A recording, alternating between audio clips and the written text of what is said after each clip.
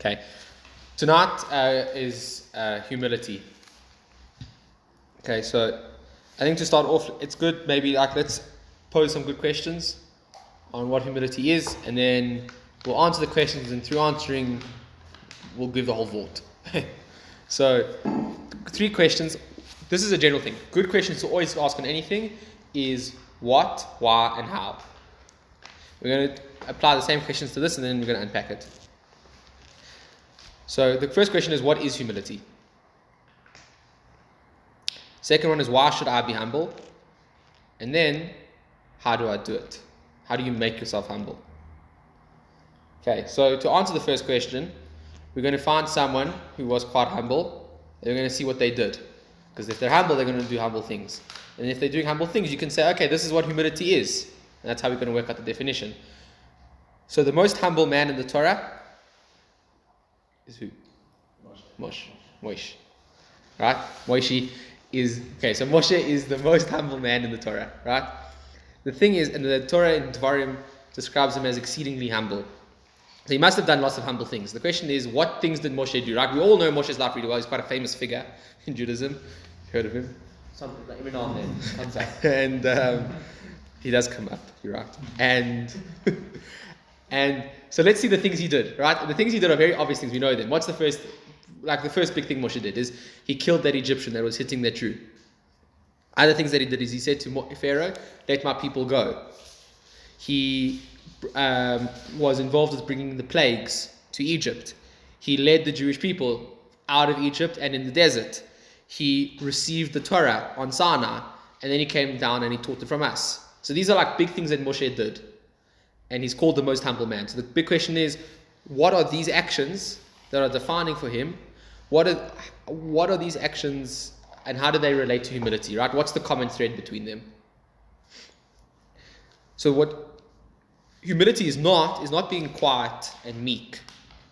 That's not what humility is. What it is, and is what Moshe did, is that the common thread is this concept, is that I am nothing compared to Hashem. The only important thing in this world is doing Hashem's will. I'm going to do His will no matter what it takes. If it means I need to stand up and be strong, like Moshe was with the Egyptian when he killed him, then I'll do it. If it means I need to be the teacher for the people, then I'll do it. If it means I need to lead them and deal with their petty complaints, then I'll do it. That's what being humble is, right? Hashem is the most important thing. Whereas on the opposite side, the arrogance is I am the most important thing. Right? My ideas are what I'm going to do. Not no matter what it takes, it's just for me. Okay, so that's the difference. That's how we're setting up humility. That's the concept, right? So we've answered the first question of what is humility. For the second question of why should I be humble, there's 2 main points to discuss. The first one is that humility is, like how we just defined it, is getting out of yourself, right? It's getting to the mindset that there's something bigger than me.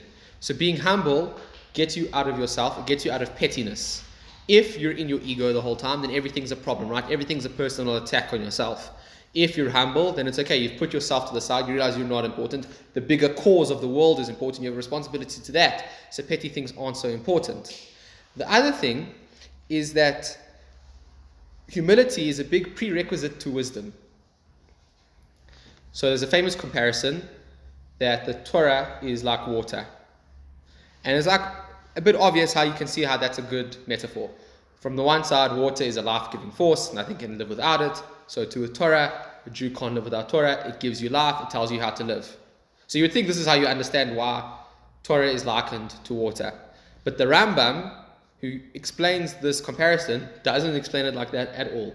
The Rambam says this. He says, just as water always flows from a high place to a low place, so too wisdom will not rest on people who have an ego, but will settle on those who are low or who are humble. And that's why Torah is like water. So what the Rambam is saying is that there's no ways you can have wisdom, there's no ways you can have Torah if you aren't humble. So the question is, why? What's the link between humility and wisdom? So wisdom is the objective pursuit for truth, no matter what.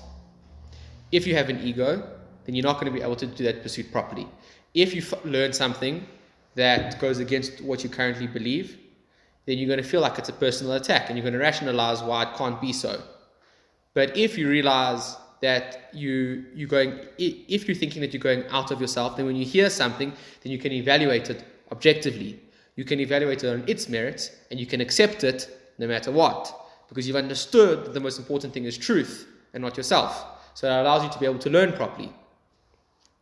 The other point is, and on that point, it's just that when you're learning, the way to learn is to be honest. And if you do have something that troubles you, don't say it's obviously wrong and I'm not going to ever deal with it.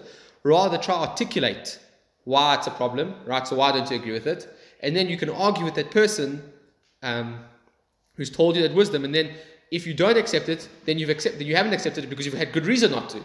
But if you don't accept it because you just didn't like it, then your ego won the war. So on this point, we can also talk further about how the Torah, which is wisdom, how it was given. So the Torah was given to the most humble man, Moshe, in a humble setting. It was given in the desert. So the reason why it was given in the desert is because it's teaching you that you have to empty yourself like a desert. If you have your own subjective desires, if you have your own ideas, then there's no place for the Torah to sit. But if you empty yourself, you get outside of yourself, you realize that there's something bigger than yourself, then the Torah can fall on you, right? And then you can learn Torah. So the important thing to remember here is that humans have a very, very deep need for meaning. Let's say I say to you, you're going to have all the money in the world, right?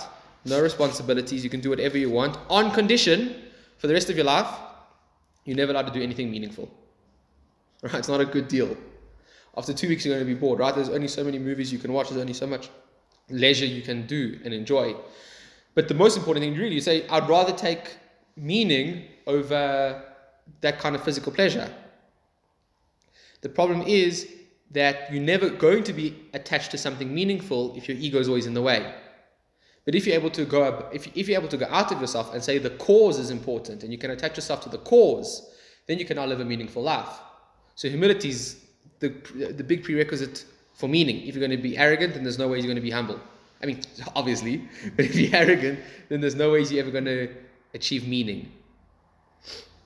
So the final question we asked was, so now I've understood what humility is. It's realizing that I'm not important, Hashem is the most important thing, and I'm going to do His will no matter what. We said why it would be beneficial, and the last question is, how do you do it? So a nice exercise to do is you can ask yourself, what's worth dying for? Right? What's important enough that I would put down my life for it? For example, if Israel was attacked by all nations in the world and they needed every Jew to come and help out, would you go? Would you say, look, I understand it's my life, but this is more important than my life. This is worth dying for. So that's a good tool you can use to identify important things. Would you die for, I don't know, okay, can't think of anything on top of my head, but would you die for something else? No. Okay, not so important. Would you die for this? Yes. There's an importance to that. But now you can realize that instead of dying for it, you should live for it. So if the Jewish people are important enough that you would die for them, so why don't you live for the Jewish people? Why don't you get involved in causes that help the Jewish people? Why don't you take that kind of responsibility on? These are all causes that are bigger than yourself, allow you to attach yourself to something bigger, and then you can pursue something meaningful without having only to serve your own desires. So you can use the concept of dying for something to identify something important, decide to live for it, and then do it. And then if you attach yourself to a cause where you have a responsibility to it and you have responsibility to others outside of yourself, then that's a great exercise to train you in humility, because then you are being humble.